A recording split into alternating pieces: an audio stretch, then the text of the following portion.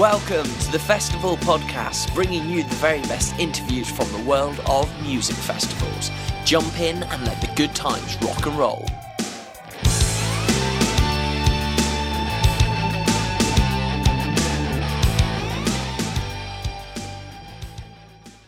This year sees the launch of the Old Sawmill Garden Party, a melting pot of off-the-wall ideas mixed with the weirdest and wonderful acts, artists and entertainment, all brought together in the north of England. It's a festival that's been years in the making, with Rob Henderson being inspired by the Halloween parties his mum threw in his youth. He reignited the events at his family home, the Old Sawmill, in 2007. With a mantra to not take itself too seriously and a relentless focus on crazy themes, hugely immersive decor and collaboration, the annual Halloween party grew and grew year on year until 300 people showing up, and Rob's mum said enough was enough. Now, for the last few years, the Old Sawmill team have been taking their events on the road, putting on shows and hosting rooms with the likes of Rumpus and IllumiNaughty, as well as running stages at festivals from Beat Herder to Glastonbury. After meeting so many great artists and organisers along the way, Rob Henderson has teamed up with co-organiser Jonathan Neasham and a host of other brilliant collaborators from the festival scene to bring one hell of a show to the north of England. We gatecrashed one of the team's meetings in the build-up to the festival this year and caught up with Rob and also head jester and venue owner Luke Haritou, and we are completely blown away by their amazing passion, hilarious stories and spot-on ethos. Honestly guys, you're going to love this one. It's definitely not to be missed. So here it is, the Old Sawmill Garden Party.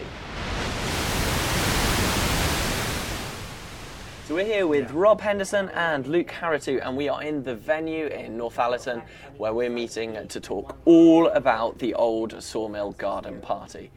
So first questions first, guys. How did this festival come around? It's the first year this year. I believe there's been a bit of a backstory to it as well. It goes back to probably about the 1980s, where my mother has a Halloween party, and she had all her friends down, and she bought a house called the Old Sawmill for, I think it was 17 grand she paid for it. Nice little house in Kirkleatham with a bit of land around it. And Chips was basically a shell. Before they'd done it up or anything, they had this big Halloween party in it. All the friends, including the Mayor of Lewisham. Oh yeah, the Mayor of Lewisham was there as well. Any Halloween party needs the Mayor of Lewisham, of course. Well, he wasn't the Mayor of Lewisham at the time. He's the Mayor of Lewisham now. Okay. He was one of my dad's friends from Mask. Did he come dressed up? Because I think he could just come in as normal. Oddly enough, he was dressed up as the Mayor of Lewisham. Sorry. We came across all these old photos, Halloween party photos, and then we decided, like me and my mum and my sister and my little brother and everything, decided we'd start doing Halloween parties again. First year, about 20 people, just a couple of mates having a laugh. But we started putting a lot of work into like decor, and me and my mum would go to B&Q and we'd spend loads of money. And it ended up me taking a week off work at the run up to it to like build stuff and like have all these like mad little things. One year we built a dubstep tree house, which actually had a step in it. That we had, I think, a smoke machine and a strobe light in it, and loads of UV lights in it and stuff like that, and it just played like dubstep. Back when dubstep wasn't a dirty word. Yeah. Lots of signage as well. There was lots of signs up, kind of like, was it Condemnation Street? Yeah, we did a piss take of we did a piss take of Coronation Street, obviously, and made Condemnation Street, and we had like 2 bars on at the height of it, but say about 300 people started turning up at the end, and my mum kind of said, like, look, I don't want 300 people in my back garden. So yeah, then we had to start venturing out and doing other things. We ended up Glastonbury, in the after hours areas at Shangri-La, doing a little mini venue there. IllumiNaughty in Manchester, Rumpus down in London. It's a really good night. They get us down there quite regularly, like DJ and stuff. Passing Clouds in London, and we'll hit the rave scene down in London a bit as well. So were you sort of taking your own artists down there as well and packaging it all that way? Yeah, we were hosting rooms down at, especially at Rumpus. Yeah, the Rumpus thing, there was a night there that the setup, which was, it was Day of the Dead, it was called. And So effectively everyone was dressing up as zombies and various things, and the costumes and everything were really over the top, and it wasn't just shop bought type things, it was really creative and what people were doing. So we obviously set up the room with the rave yard. Yeah, we made a big church. We were DJing off a tomb. We had trees in the middle of the dance floor with lasers coming off them. There was screens as windows, so they were sort of playing visuals that went along with the music and the DJs and bands and whatever. Yeah, so we were going to do stained glass windows to start with.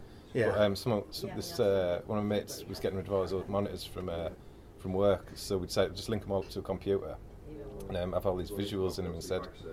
And then they brought me along to dress up as the Pope. With a bottle of tequila and some communion wafers, which I handed out.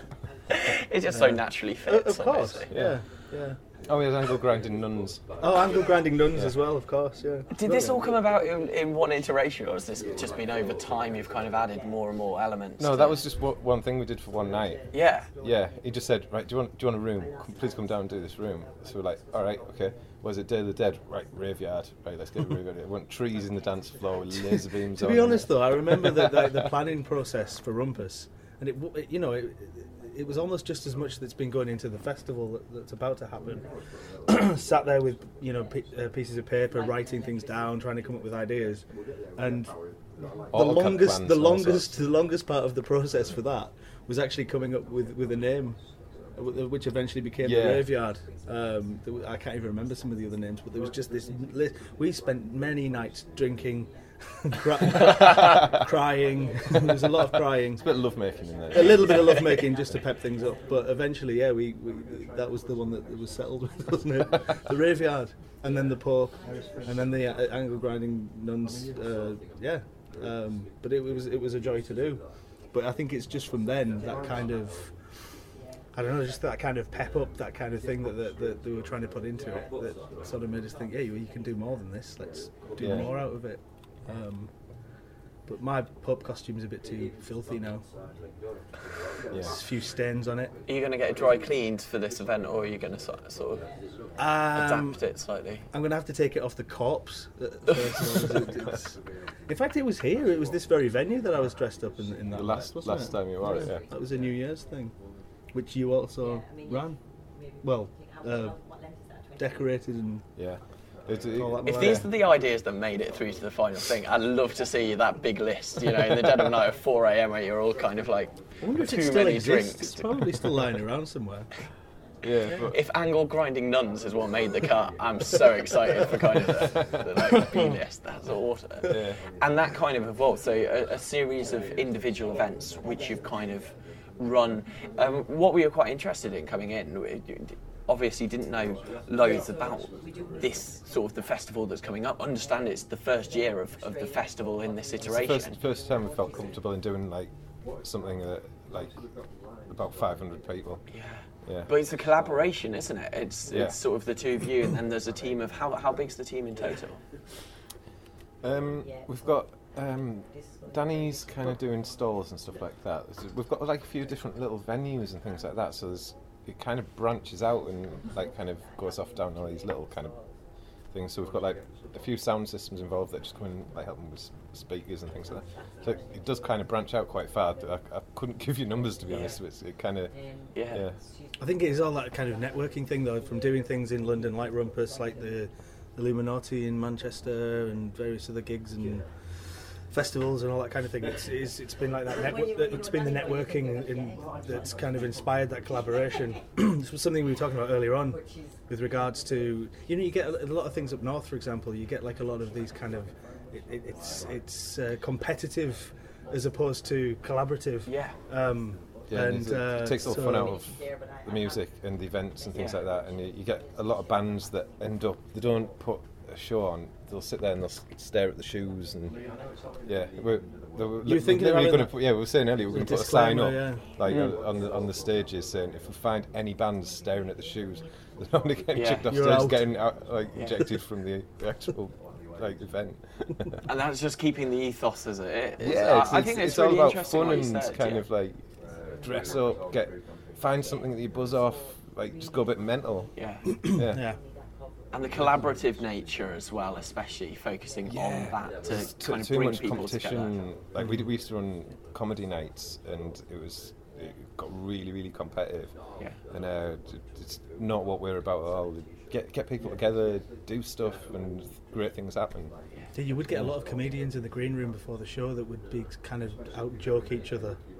But when it comes to things like this, they tend to be sort of buzzing off each other as opposed to trying to outdo each other. It's like a kind of thing where, oh, you do that. Oh, well, we do this. We could do it together. We could make this and create this. And it just becomes more of a big melting pot of ideas that sort of create something good. And you mentioned the musicians there, and you sort of being quite key that you want them to understand the ethos of it and get involved. Yeah. But it's billed as a really forward-thinking idea, and it is this collaborative festival nature, and there's clearly more than the music around that as well. And has that been born from just the people who've got involved to kind of bringing different elements into this melting pot, as you say? Well, we've always been like kind of like big on décor, and that's something that, like every night that we've done, we've been like really like we need people buzzing off things is like what we kind of thrive on. So we'll have our DJs, and that's only one part of it. Like we're even thinking about bringing smells into it at some point, like a smoke machine, like sticking like different like smells in with the smoke machine and things like that. But yeah, I mean Marie goes on like joss sticks and stuff, so it just smells a bit like yeah, and like just loads of different things. We've got the lights going on. I wish you'd lit some today because you stink. He's been partying all week. He absolutely my shoes, stinks. I know, I'm in really the car on the way here, I thought it was me and it's him. We weren't going to say anything. Yeah, well, I'm glad we've cleared that up. I'd say clear the air, but I'm not sure about that. Yeah, thanks for that. Carry on, Rob. I'm glad you touched on the stages and things, because checking out the website, the stages, they are like film sets. And you mentioned these things have kind of moved, or you've moved elements of them back and forth. Is that something that you've done kind of deliberately, or is it just, we've got this thing left over, we can kind of adapt it for what we've got? No, we built stuff especially for the festival. Yeah. We built a 2-story house. Serious? Yeah, there's going to be the frontage for a tent. So you don't go into a tent, you go through some double swinging doors and into a ballroom with a bar in it and stuff, rather than, it's got a little patio in front of it, like a little fence round. And, yeah, and it was a garden party. You needed a house. I've seen the boat as well. The boat looks. The boat, yeah.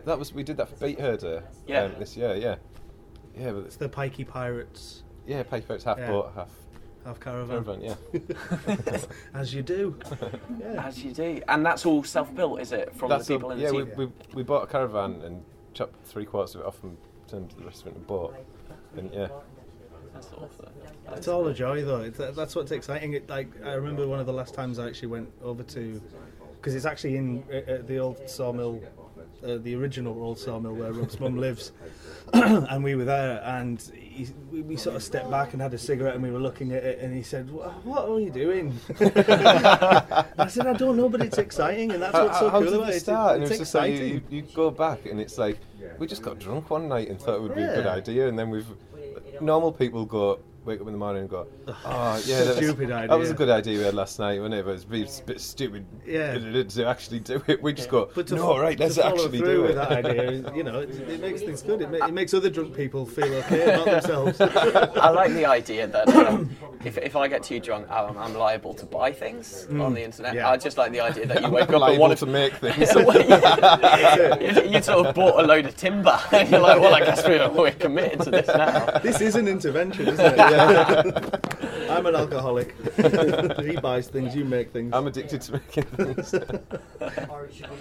We've got to touch about it. You mentioned that in some ways it's fallen together, but I know there's a lot of planning that goes on behind the scenes as well. And with this, are you hoping it does become an annual festival? Are you seeing how it kind of goes? Yeah. We've actually done all the groundwork to go above 500 people, and we went for the licence this year, which they granted, but the stipulations that they put on that, then we had to get a lot more security in and stuff, so we've stopped the tickets at 500 and gone with the temporary events notice. But we've got everything set there for next year.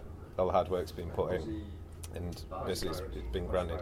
So we've got like everything. We know where we're going next year if it's going to become an annual event. Yeah. There's the whole kind of the for people not profit element to it, which is brilliant in many ways. Does that underpin a lot of what you're doing? Is this kind of the collaborative nature moving down into the people that you're getting at the event as well? Yeah, it's my friend that runs For People Not Profit, and he's running one of the stages, and he's done it for years.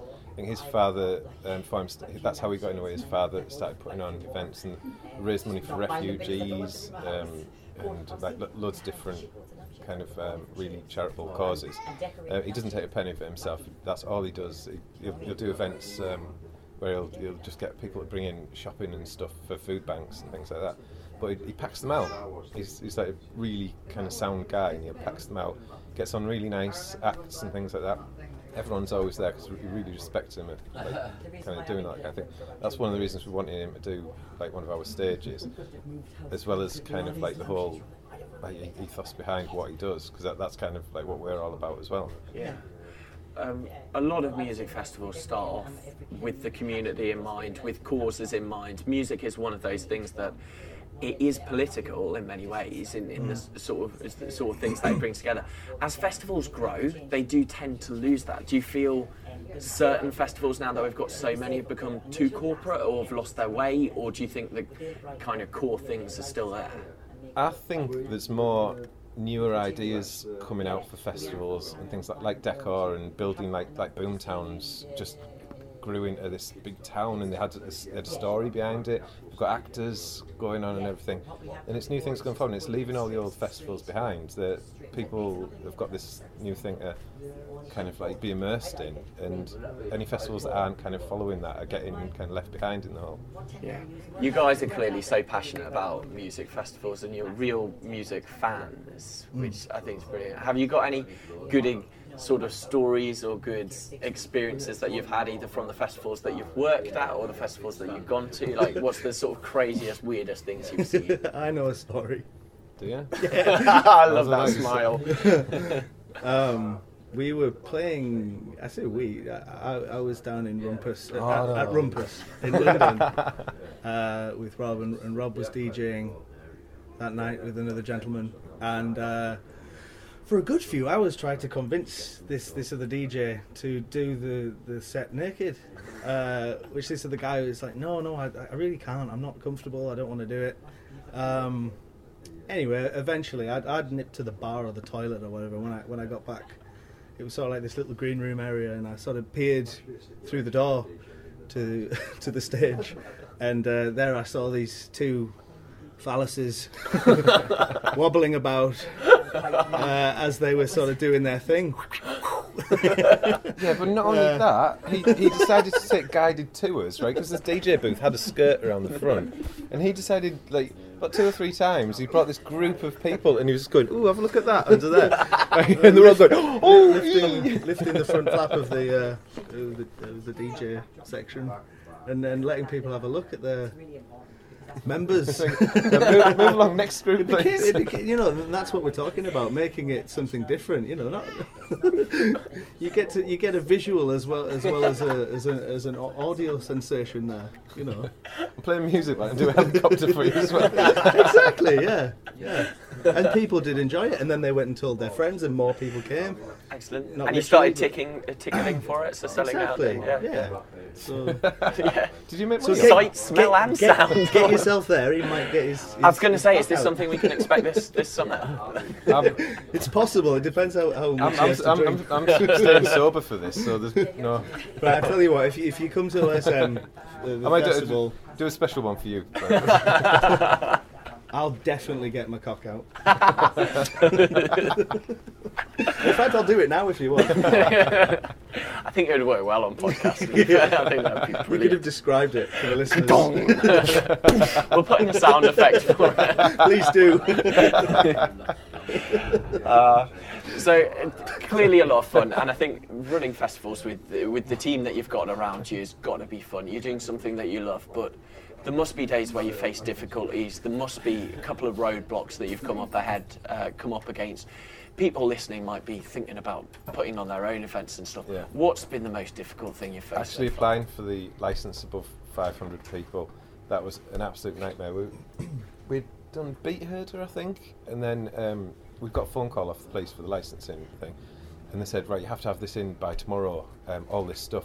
So we came back, I think back about 6 or 7 o'clock at the night, and had to spend till about 2 o'clock in the morning going through writing stuff, going through this list, and then it was just nights like that when and then you give them that list, and then they'll come back with a list of even more stuff, and you just she said to us, why haven't you got a company in to do this, right? Because we had literally 3 weeks to do a job of not just what one company would do, but the road management people and everything, and we took it all on ourselves just to try and save a few quid. Yeah. And it was ridiculous just how much money. We just sat there till like daft o'clock in the morning, and like trying to write these event plans and stuff, and we probably wrote about 500 pages of stuff all together, and like CAD plans and risk assessments and stuff. Yeah, but just ridiculous. A lot of bureaucracy around. Yeah, sort of massively.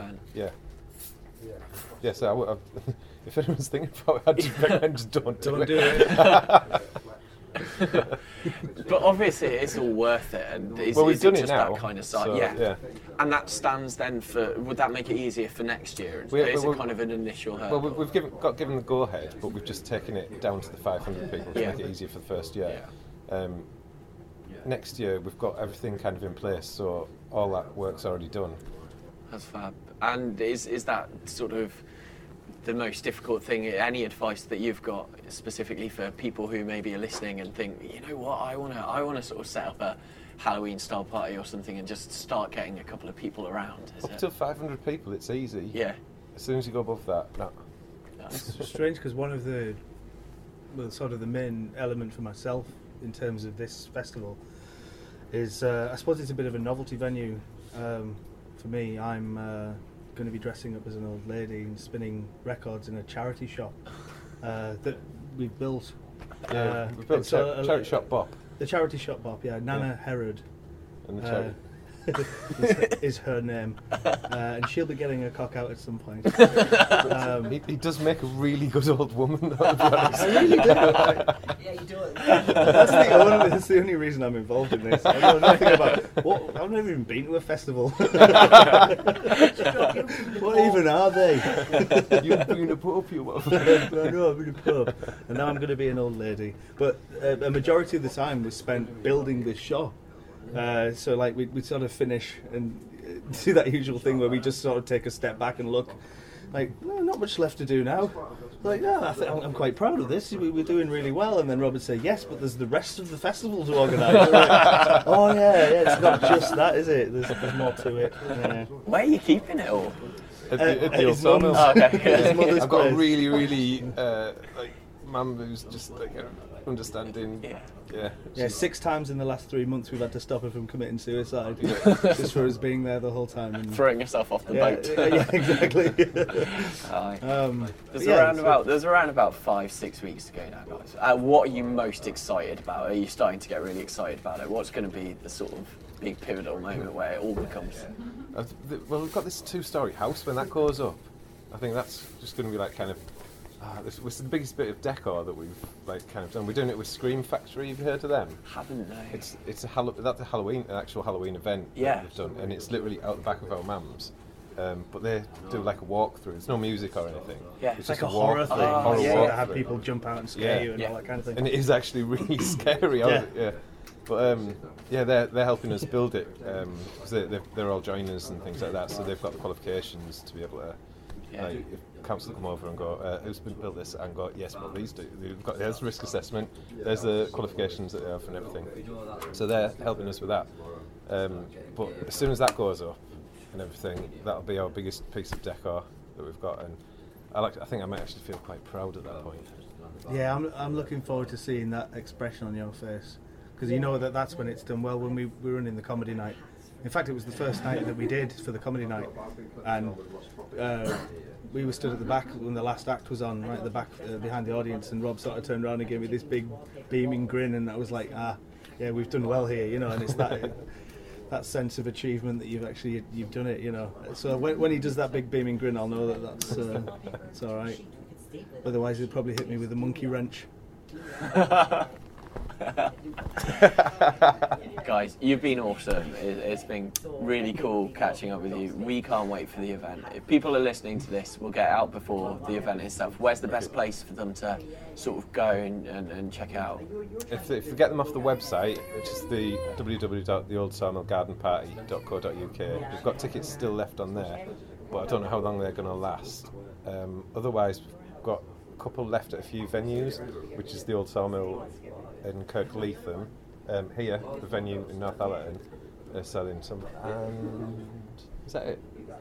I don't know, I haven't been listening, sorry. I think that's about it. I really need a wee now. I think that's the perfect time to wrap. No, I'm alright, I'm good. Listen, guys, thank you so much. Thank you. Really appreciate it. Can't wait to see the event as well. We'll pop down and hopefully everyone else will as well. Cheers, guys. Cheers, Thank you. Thank you.